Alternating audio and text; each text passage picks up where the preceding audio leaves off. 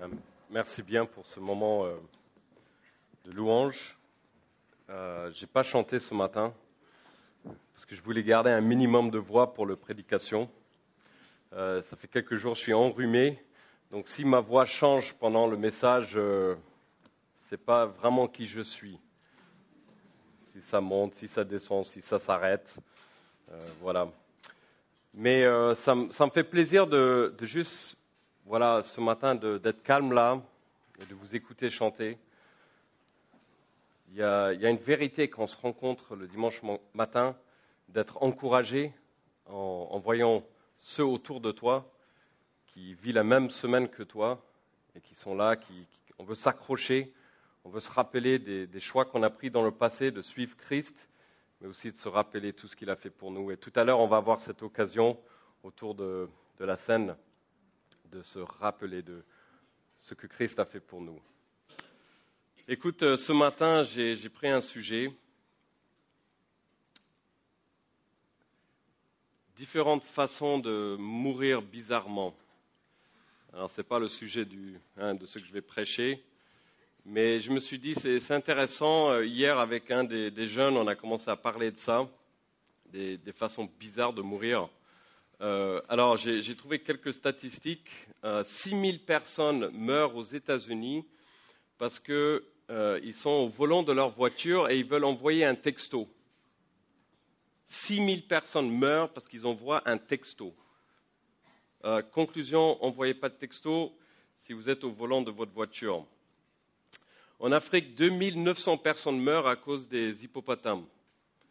Moi, j'ai toujours eu un peur fou des hippopotames parce que j'étais baptisé dans le Niger, au Mali, et c'est vrai qu'il y avait des hippos partout, quoi. En Russie, 100 personnes meurent à cause des stalactites qui tombent sur eux. En France, 8 à 15 personnes meurent à cause de la foudre. En Philippines, 40 personnes meurent à cause des méduses.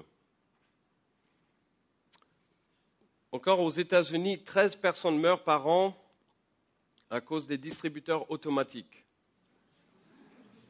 Alors c'est celui-là qui m'a interpellé.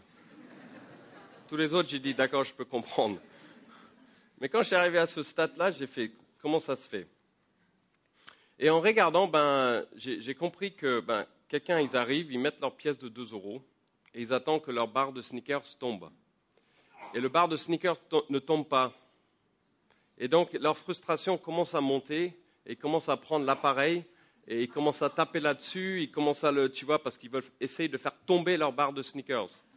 Et finalement, ils sont tellement en colère, tellement en rage, ils n'arrivent plus à se contrôler, qu'ils commencent à basculer cette machine et que finalement, elle tombe sur eux et ça les écrase. Mort à cause d'un bar de sneakers. J'aurais préféré Mars et ça repart. Mais là, ce n'était pas le cas. Mais ça montre que derrière cette émotion, il y a une puissance incroyable. Il y a une énorme puissance derrière cette émotion qui s'appelle la colère. Et c'est vrai qu'on vit dans une société où on peut le décrire comme une société en colère. On voit finalement les Gilets jaunes réécrit le livre des actes, parce qu'il y a acte 1, acte 2, acte 3, et là je ne sais pas à quel acte on se trouve là. Mais ils sont en colère et c'est des raisons justes pour eux. Un sentiment d'abandon, un ras-le-bol fiscal. Et donc, ils expriment leur colère différemment, mais une société remplie de colère. Je sais que je traîne beaucoup sur les terrains de foot avec mes enfants et on voit des équipes énervées, des entraîneurs en colère, des parents en colère. Je me rappelle même d'un épisode en France par rapport à un joueur de français. Il s'est mis en colère et qu'est-ce qu'il a fait? Un coup de tête. C'est incroyable que vous vous rappelez de tout ça. Ça fait des années que c'est arrivé. Donc ça veut dire que dans une seconde précise, toute une carrière ou toute une grande carrière de quelqu'un peut disparaître, on va dire, avec juste un coup de tête. Alors, j'ai pu comprendre que le coup de tête, c'est parce qu'il a insulté sa maman. Bon, d'accord, on comprend, il ne faut pas toucher au maman. Mais ça révèle quand même qu'à n'importe quelle seconde, cette émotion peut s'exprimer sans contrôle, sans limite. Je vois au travail les patrons qui s'énervent contre leurs salariés, les salariés qui sont en colère contre leurs patrons, une injustice.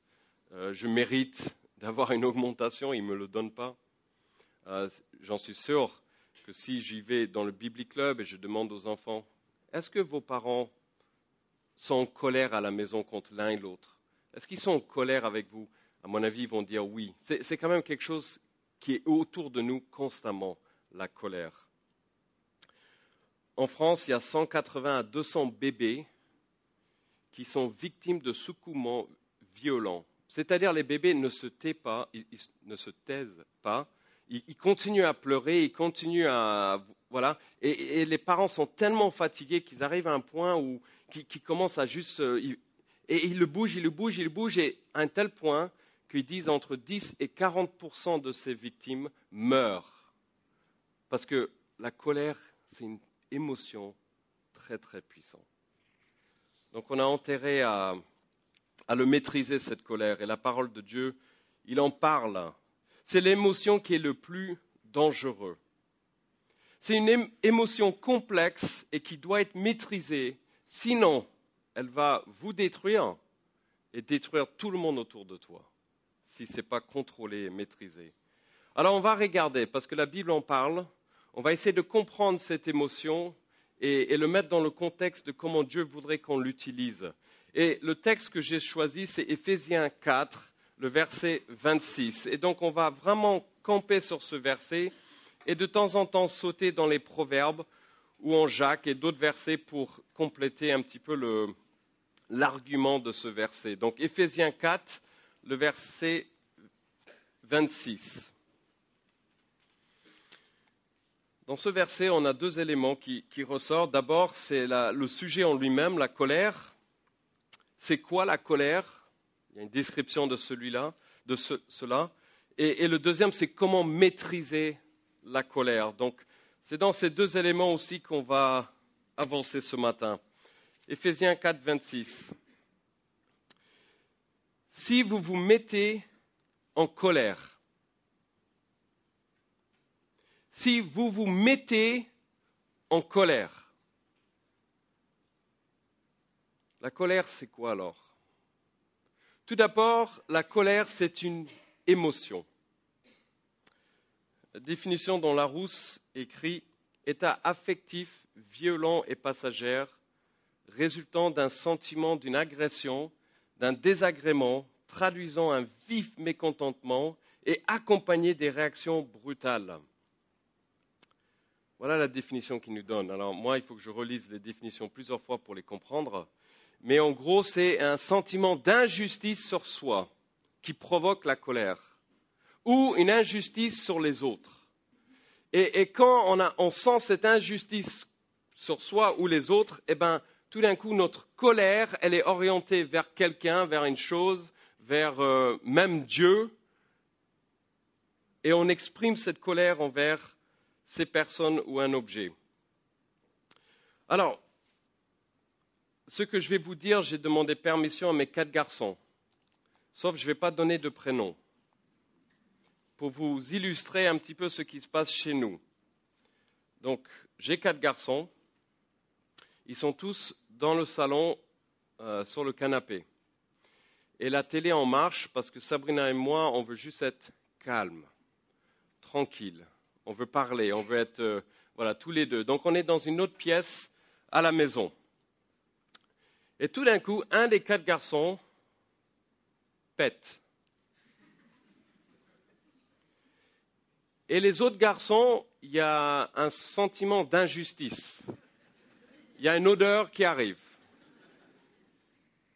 Un autre garçon parle à celui qui a pété et dit « Dégage, tu pues !»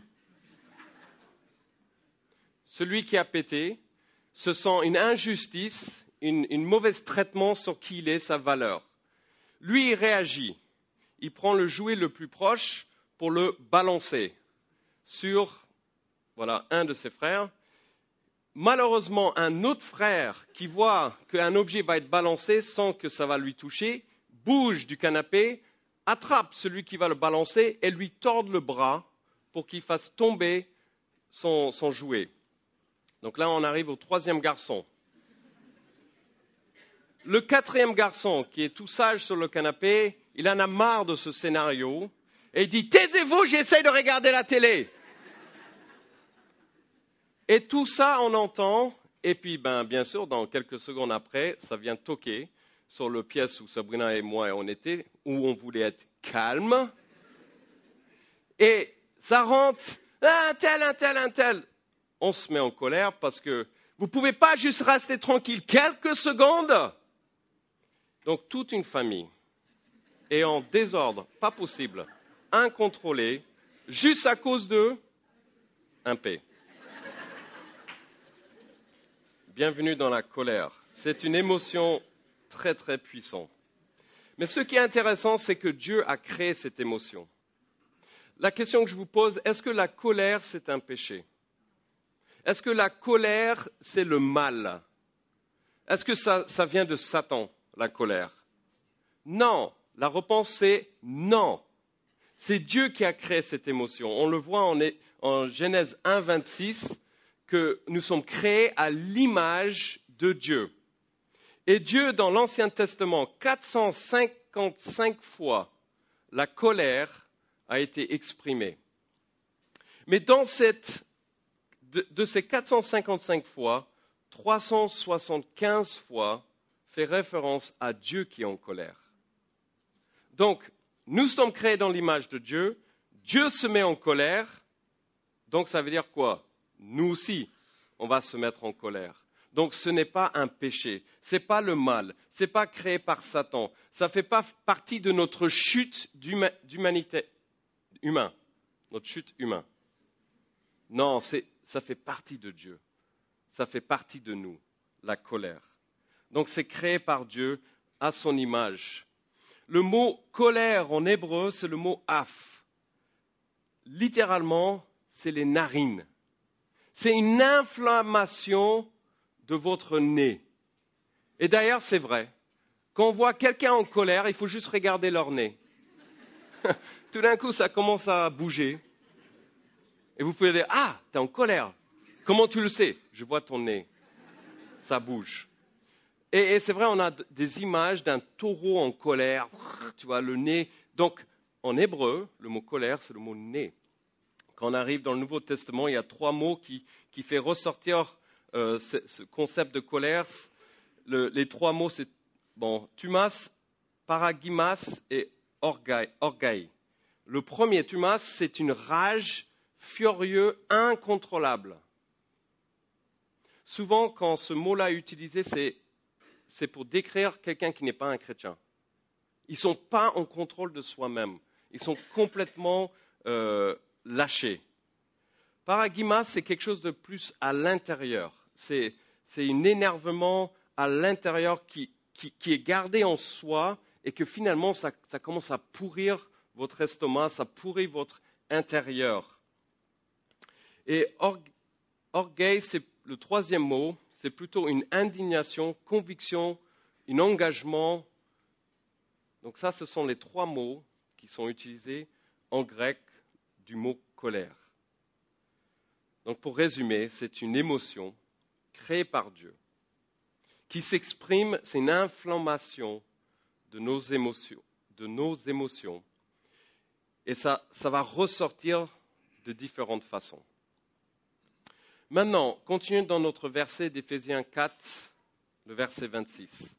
C'est écrit quoi? Si vous vous mettez en colère, donc on sait que ce n'est pas du péché jusqu'à ce moment-là. Si vous vous mettez en colère, la suite c'est quoi? Ne péchez point. Donc c'est là où tout d'un coup on arrive à voir, ok, ça peut basculer dans le péché, comme ça peut ne pas basculer dans le péché. Donc il y a une colère forcément juste et il y a une colère injuste. La colère juste. Alors Charles de Gaulle, oui, a dit un jour, quand j'ai raison, je me mets en colère.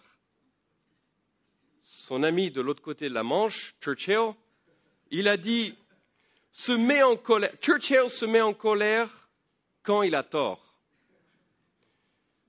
Donc, nous étions très souvent en colère l'un contre l'autre. Donc, il y a un côté juste et un côté pas juste de la colère. La sainte colère, donc la colère qui est juste, elle est centrée sur Dieu. Elle est centrée sur qui est Dieu et qu'est-ce que Dieu il veut. C'est une colère juste. Jamais la Bible dit que Dieu est colère. Donc la colère ne fait pas partie de la nature lui-même de Dieu. La colère, c'est un ressenti que Dieu il a, qui est basé sur qui il est, sur sa sainteté et son amour. Donc c'est un découlement de ces deux aspects de la nature de Dieu, sa colère. On voit l'exemple de Jésus en Jean chapitre 2. On ne va pas le lire, mais vous pourrez le lire tout à l'heure. Jean 2, le verset 13 à 16. On a cet exemple que Jésus arrive pour adorer. Il arrive au temple. Et qu'est-ce qu'il trouve quand il arrive? Il trouve au champ. Et il se dit, il y a un petit problème là. Parce qu'à l'entrée, il y a des gens qui sont en train de faire un business, qui sont en train de en profiter d'une situation où les gens veulent demander pardon, qui veulent acheter des différents animaux pour faire des sacrifices. Et les gens sont en train de en profiter. Ils sont en train de faire un magouille pour récupérer l'argent dans mon nom à moi. Et Jésus se met en colère. Alors, si vous lisez ces versets, vous allez voir qu'il va ramasser un fouet. OK? Et il va faire le tour. Il va commencer à fouetter les gens. Et il va balancer des tables. Donc, imagine, je me mets en colère. Et je commence à prendre ces chaises et je balance partout. Ben, ça va créer un... Voilà. Jésus est en train de nettoyer la maison. Et le texte nous dit, il est en colère. Mais plus tard, ce même Jésus, ils vont lui traîner dans les rues, ils vont lui cracher sur lui, ils vont l'abuser, ils vont faire plein de choses sur lui-même, mais il ne se met pas en colère. C'est intéressant, hein? Donc d'un côté, il se met en colère, de l'autre côté, il ne se met pas en colère. Donc là, on a un Jésus qui nous montre une colère sainte, une colère juste. C'est quand c'est centré sur Dieu. Paul, aussi en Acte 17, le verset 16, il arrive dans une ville et il voit qu'il y a des idoles. Et le mot qui est employé, c'est qu'il est irrité en lui-même. Il est là, il est frustré, il est irrité que ces gens, ils adorent d'autres dieux que le vrai Dieu. Et il se met en colère.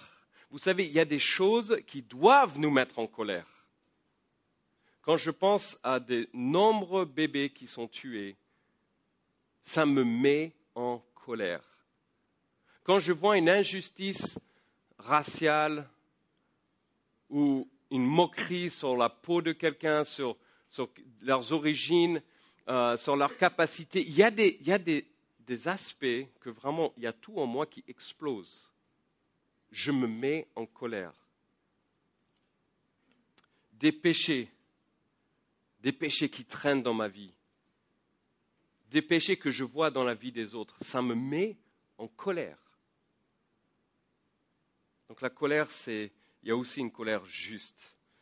Ça peut aussi permettre, alors pourquoi Dieu a créé cette émotion? Oui, pour retrouver une justice, mais Martin Luther, un des réformateurs, il a dit « Je travaille mieux quand je suis en colère ».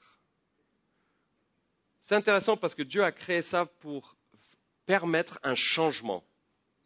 C'est une émotion dangereuse, mais c'est une émotion très très forte qui peut permettre un changement. Alors le principe de base, si vous voulez savoir quand vous avez le droit de vous mettre en colère ou pas, c'est celui-là. Si ça vexe Dieu, ça doit aussi me vexer. Si ça met Dieu en colère, ça doit aussi me mettre en colère. Donc ça, c'est la colère juste. Maintenant, la colère injuste, parce que le texte nous dit, quand vous vous mettez en colère, ne péchez point. Donc forcément, il y a un autre côté, une colère pas juste. La colère, je vais vous lire ces versets en Jacques 1, le verset 19 et 20. Ainsi donc, mes frères et sœurs bien-aimés, que chacun soit prompt à écouter, lent à parler, lent à se mettre en colère. Car, et c'est là la clé, la colère de l'homme, vous avez vu la différence? Colère de Dieu, colère de l'homme, n'accomplit pas la justice de Dieu. Donc la colère devient péché quand tu agis trop vite. La colère devient péché quand ce n'est pas contrôlé. La colère devient péché quand ce n'est pas accompagné d'un esprit de pardon. La colère devient péché quand c'est dominant dans notre vie. La colère devient péché quand tu veux argumenter pour détruire l'autre personne. La colère devient péché quand c'est le résultat de la jalousie. Et donc c'est sur cette ligne-là où on peut basculer soit dans le péché ou soit rester sur une couleur qui est juste. Un oiseau migre vers le sud. Et il a besoin de faire une petite pause café. Et donc il retrouve refuge dans une ferme. Et là, dans cette ferme, il trouve une petite place tranquille dans la paille. Il se dit, je pourrais me reposer, j'ai un long voyage. Et il y a une vache. Et cette vache, il ne le voit pas. Et il fait caca sur lui. Et l'oiseau, il est là, il dit, mais... Il y a un chat qui arrive et qui commence à le nettoyer. Et il nettoie, et après il lui mange. C'est quoi la morale de cette histoire? Le moral, c'est celui-là, ok? Excuse-moi pour toutes ces illustrations, mais voilà, mes garçons sont quand même petits, quoi. Tout le monde qui fait caca sur toi ne sont pas forcément tes ennemis.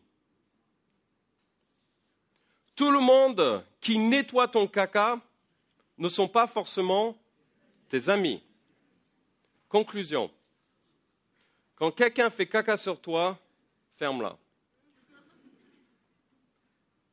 Ne te mets pas en colère.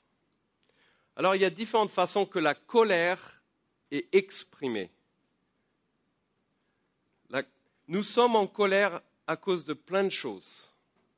Et la façon que ça sort, comment c'est exprimé, peut-être vous trouvez dans un des deux catégories. Alors, j'ai ramené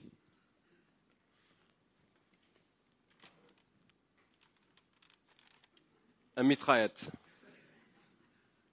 Et le mitraillette marche que quand, à un moment, quelqu'un vous dit un mot qui vous déplaît, ou une situation que vous n'êtes pas à l'aise, et tout de suite, vous n'arrivez pas à vous contrôler, tout de suite, la réaction, c'est tac, tac, tac. Vous êtes un mitraillette, et tout ce qui est autour de vous, vous allez juste faire du mal. Vous ne contrôlez plus, c'est juste vous êtes là, ta, ta, ta, ta, ta, ta, ta, ta.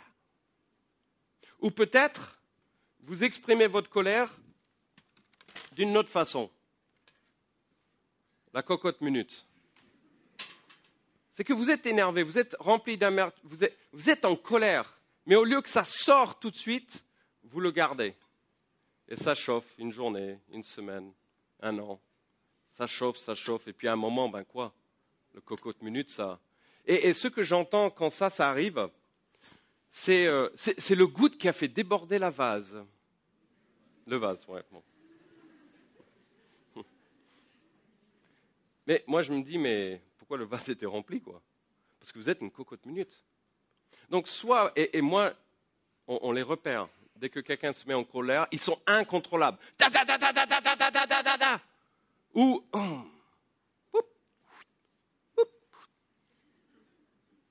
Donc, à un moment, ça explose. Parce que le poison, on ne peut pas le garder en soi. Ça explose et ça sort. Ou quelqu'un qui est cocotte minute, ils encaissent. Et à un moment, ils deviennent tellement... Ils ont pitié de eux-mêmes que ça les bascule dans la déprime. Ils n'arrivent plus à s'en sortir. Ils sont tellement remplis de colère contre tout le monde, mais finalement, ils encaissent. Et quelqu'un d'autre qui est cocotte minute, ils sont là et ils disent... ils calculent leurs coûts. Ils disent, cette personne-là m'a fait du mal. Mais après, ils rentrent chez eux, ils commencent à calculer comment ils peuvent refaire du mal. Des manipulateurs qui... Comment est-ce que vous exprimez votre colère? Vous êtes soit le volcan qui explose, ou soit vous êtes le iceberg qu'on ne voit pas, mais qui a un fond qui est très douloureux. La colère et ses conséquences. Là, on va regarder plusieurs versets en Proverbes. Donc, si vous voulez suivre avec moi, le premier se trouve en Proverbe 14, le verset 29 et 30. Proverbe 14, le verset 29 et 30. Celui qui est lent à la colère fait preuve d'une grande intelligence. Ok, celui qui est lent à la colère fait preuve d'une grande intelligence. Première conséquence de la colère. Si vous vous mettez en colère pour quelque chose qui est injuste, vous êtes stupide. Donc écrivez-le sur votre front. Vous vous mettez en colère, vous êtes stupide. Vous avez un manque d'intelligence.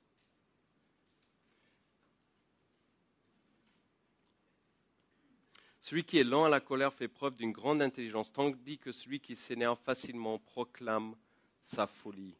Un cœur paisible est la vie du corps, tandis que l'envie est la carie des os. 3 conséquences. C'est que d'abord, vous révélez qui vous êtes vraiment quand vous vous mettez en colère. Deuxièmement, c'est que ça va vous détruire.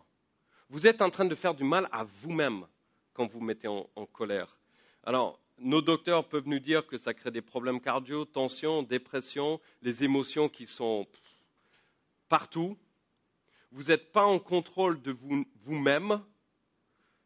Et la troisième conséquence, c'est que ça détruit tout le monde autour de vous. Vous allez vous retrouver seul. Parce que tout le monde autour de vous, vous les faites du mal avec votre colère. Donc ça révèle qui vous êtes, donc stupide. Ça détruit vous-même et ça détruit tous les autres autour de vous. C'est ça les conséquences de cette émotion, la colère. Alors peut-être vous dites ce matin, mais j'essaye de résoudre ce problème, je sais que je l'ai, ça m'énerve, je me mets en colère parce que je me mets en colère et j'arrive pas. Ou peut-être vous dites, non mais vous avez acheté ou vous êtes fait avoir ou vous êtes convaincu en écoutant comme quoi, écoute, c'est juste, j'ai le sang du Sud. Donc vous êtes fait avoir j'ai le droit de me mettre en colère parce que je viens du Sud et culturellement c'est comme ça. Ou vous savez, mon père chez moi, il était toujours pénible et c'est à cause de mon papa. Ou c'est à cause de, et on peut remplir plein d'excuses de pourquoi on se met en colère. Et puis finalement, tout ça, c'est faux. Quand vous mettez en colère, ne péchez point. Je vous lis ce verset, Éphésiens 4, 31, que toute amertume, toute fureur, toute colère, tout éclat de voix, toute calomnie et toute forme de méchanceté disparaissent. Qu'elles partent du milieu de vous. Disparaissent. Donc si la Bible écrit que vous pouvez vaincre cette émotion, qu'elle peut disparaître, il faut y croire. Il ne faut pas remplir par des excuses. Vous pouvez vaincre cette émotion qui est si puissante. Maintenant, comment le faire? Comment on peut vaincre? Comment on peut enlever et ne pas pécher quand on se met en colère? Vous pouvez garder votre doigt en Proverbe et revenir en Éphésiens comme vous voulez. Je vais juste vous lire la suite d'Éphésiens 4. Donc Éphésiens 4, le verset 26 et 27. Que le soleil ne se couche pas sur votre colère. Donc comment vaincre la colère? D'abord, on a un premier indice là. Que le soleil ne se couche pas sur votre colère. Deuxième, et ne donnez pas accès au diable. Donc c'est-à-dire le diable est dans le coup là. Le soleil est dans le coup. Ne couchez pas sur votre colère tant que le... vous avez compris. Donc si vous êtes là ce matin et vous avez une colère qui traîne, vous êtes en colère contre quelqu'un, vous êtes en colère par rapport à une situation, vous êtes en colère parce que quelqu'un sur la route en venant à l'église vous a énervé. Si vous avez une colère en vous, la première chose à faire là, ce matin, je dirais même avant de prendre la scène, c'est d'identifier cette colère, de ne pas donner des excuses et de dire je suis en colère pour ça. Et ensuite, de demander pardon à Dieu. De repentance. Proverbe 28, 13 écrit « Rien ne réussit à celui qui cache ses fautes. Mais celui qui les avoue, il renonce et pardonne. » Il y a quelque chose dans ta vie que tu dois résoudre. Tu es amer contre quelqu'un. Là, maintenant, parle avec Dieu. Règle ça. Demande pardon pour cette colère qui a fait tant de mal. Maintenant, tout à l'heure, vous allez tous vous mettre en colère. Je le sais. Demain matin, vous allez vous mettre en colère. La semaine prochaine, vous allez vous mettre en colère. Donc, qu'est-ce qu'il faut faire pour éviter de basculer dans le péché par rapport à notre colère? Et là, j'ai creusé ma petite tête et j'ai trouvé ces 4 lettres S-T-O-P. Ça veut dire quoi? Stop. Vous pouvez le redire? Stop. Donc, la prochaine fois, vous sentez que ça commence à vous mettre en colère. Je veux que vous faites ces 4 lettres. Stop. Je vous donne même le droit, dans votre famille, de quand quelqu'un se met en... Hop, stop! Donc le S, c'est quoi? C'est silence. OK? Silence. Proverbe 17, 27. Quelqu'un qui est maître de ses paroles montre son expérience. Celui qui garde son calme est intelligent. Donc le premier, tu sens que tu vas être énervé, tu vas être en colère. S. Ne dis rien. Ouvre pas ta bouche. Zip. Fermé. Ouvre pas ta bouche. Parce que tout ce qui va sortir, ça va être dangereux. L'autre chose, ne bouge pas non plus. Okay? N'agis pas. Moi, quand je vois des gens en colère, je sais pas, il y a des trucs qui commencent à sauter partout et il y a du lait qui... bref. N'agis pas, ouvre pas ta bouche. Silence. Va pas plus loin. Réfléchis avant d'agir. Ne fais rien que tu vas regretter. Et si vous voulez, respire. Parce que vous vous rappelez, le nez va commencer à bouger. Donc on profite qu'elle bouge pour avoir une bonne oxygène qui rentre dans votre corps. S, silence. T, temps calme.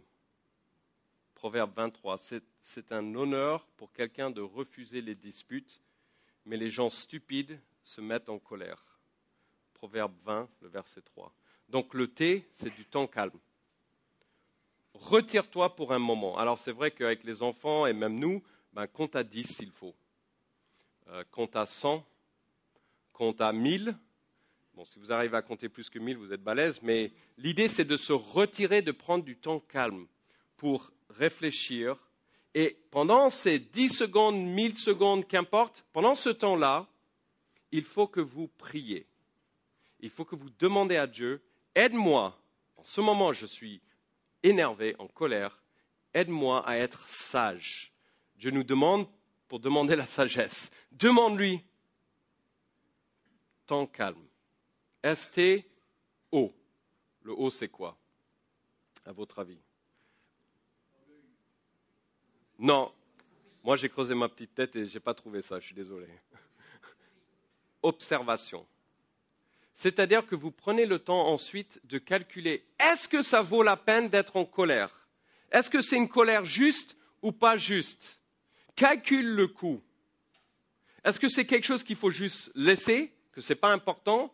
Ou est-ce que c'est quelque chose de très important qui vous vexe ou qui vous frustre Mais vous avez le temps de penser, de prier, de calculer le coût, d'observer cette situation. Évalue ton stress. On a plein de choses sur notre plat à faire. Évalue les gens. Est-ce que tu as mal compris? Est-ce que tu as bien compris? Est-ce que c'est un moment d'observer pourquoi tu es dans un état de colère? Et avant de réagir, tu peux te poser. Donc S, silence, ouvre pas la bouche et ne agis pas. Temps calme, c'est un moment pour parler avec Dieu. Dieu, aide-moi, parce que là, je vais péter un câble. O, observer la situation, calmement. Est-ce que ça vaut la peine ou pas? Et si ça vaut la peine, si vraiment il y a eu un mauvais coup, ou si vraiment, qu'est-ce qu'il faut faire? Le P, pardonner. Vous voyez, si vous mettez en colère, ne péchez point. Il y aura des injustices sur vous, mais ne péchez pas. Pardonnez. Proverbe 15, le verset 1, une réponse pleine de douceur chasse la colère, mais une parole blessante le fait éclater. Proverbe 15, le verset 1. Et donc le P, c'est pardonner. On s'approche de la personne, on utilise des mots appropriés. La Bible nous dit, ce qui sort de notre bouche vient de notre cœur. Ça, c'est énorme pour moi. Là, on comprend vite fait qu'est-ce qu'il y a dans le cœur de l'un ou l'autre personne. Choisir de pardonner, c'est un acte de volonté. Donc, la prochaine fois, tout à l'heure, quand vous êtes prêt à vous mettre en colère, qu'est-ce qu'il faut se dire tout de suite? Stop! Même si vous êtes en... Stop! Je ne sais pas, les gestes que vous avez... Stop! Non, je vais pas faire ça. Je ne vais pas détruire moi-même. Je ne vais pas montrer que je suis un fou, un stupide. Je ne vais pas détruire tous les autres autour de moi. Ils ont plus de valeur que ça. Stop! Ouvre pas ta bouche. N'agis pas. Prends du temps pour juste parler avec Dieu. J'ai besoin de toi. J'ai pas envie de louper ça. Observe la situation. Et s'il faut, va voir la personne, mais avec une attitude de pardonner la personne, d'utiliser des mots appropriés. Donc ce matin, on a vu que c'est une émotion le plus dangereux que Dieu nous a donné. C'est créé dans son image. Dieu se met en colère pour des choses justes. Si on doit se mettre en colère, c'est par rapport à ce que Dieu s'est mis en colère. On voit que la colère peut être exprimée de différentes façons. Vous en êtes où? Comment Dieu vous travaille ce matin par rapport à comment vous exprimez votre colère? Et on voit aussi, devant la parole, devant surtout le livre de Proverbes, qui est un livre de sagesse, c'est un livre qui a été écrit pour les futurs leaders d'Israël. Et il voulait donner toute la sagesse à un peuple qui vient des leaders en disant, écoute, gardez vos mots. Et on a tout ce conseil, cette sagesse qui vient de la parole de Dieu, de dire stop à la colère qui est non appropriée. La guerre aux États-Unis entre le nord et le sud, c'était une guerre civile, a fait ravage. Des frères sont tués, une nation mais divisée en deux, la guerre de sécession. Il y avait un général dans le sud qui s'appelait général Lee. Et après la guerre, il y a une dame qui fait rentrer le général chez elle et elle dit « Regarde mon arbre. Regarde, elle était magnifique cet arbre. Elle était magnifique avant la guerre. Et regarde ce que les gens du Nord, ils ont fait. » Et Lee a senti la colère dans cette femme. Et le général a dit, écoute, madame, coupe l'arbre et oublie-le. Coupe l'arbre et oublie-le. Et ça me fait penser à un autre arbre, l'arbre de Jésus-Christ. Une arbre qui était là, où Jésus-Christ a donné sa vie. Donc, la colère de Dieu a été versée sur Jésus-Christ à cause de nos péchés. Donc, une colère juste de Dieu a été versée sur son Fils Jésus-Christ pour, écoutez bien, vous sauver de votre colère injuste. La colère juste de Dieu a été versée sur son Fils Jésus-Christ pour sauver les pécheurs avec leur colère injuste. Vous savez, la seule façon qu'on peut vaincre la colère qui détruit nos mariages, nos familles, nos églises, les villes, notre société, la seule façon qu'on peut détruire la colère injuste, c'est si on reste accroché à l'arbre, la croix de Jésus-Christ. C'est la seule façon. Vous voulez détruire la colère injuste, reste à la croix. En Éphésiens, le verset 31, 4, 31, il résume tout cela. Éphésiens 4, 31. Ne gardez pas dans votre cœur le mal qu'on vous a fait. Ne vous énervez pas. Ne vous mettez pas en colère. Faites disparaître de chez vous les cris, les insultes, le mal sur toutes ses formes. Soyez bons les uns pour les autres. Ayez un cœur plein de tendresse. Le prochain, pardonnez-vous les uns aux autres. Et voilà la clé, comme Dieu vous a pardonné dans le Christ.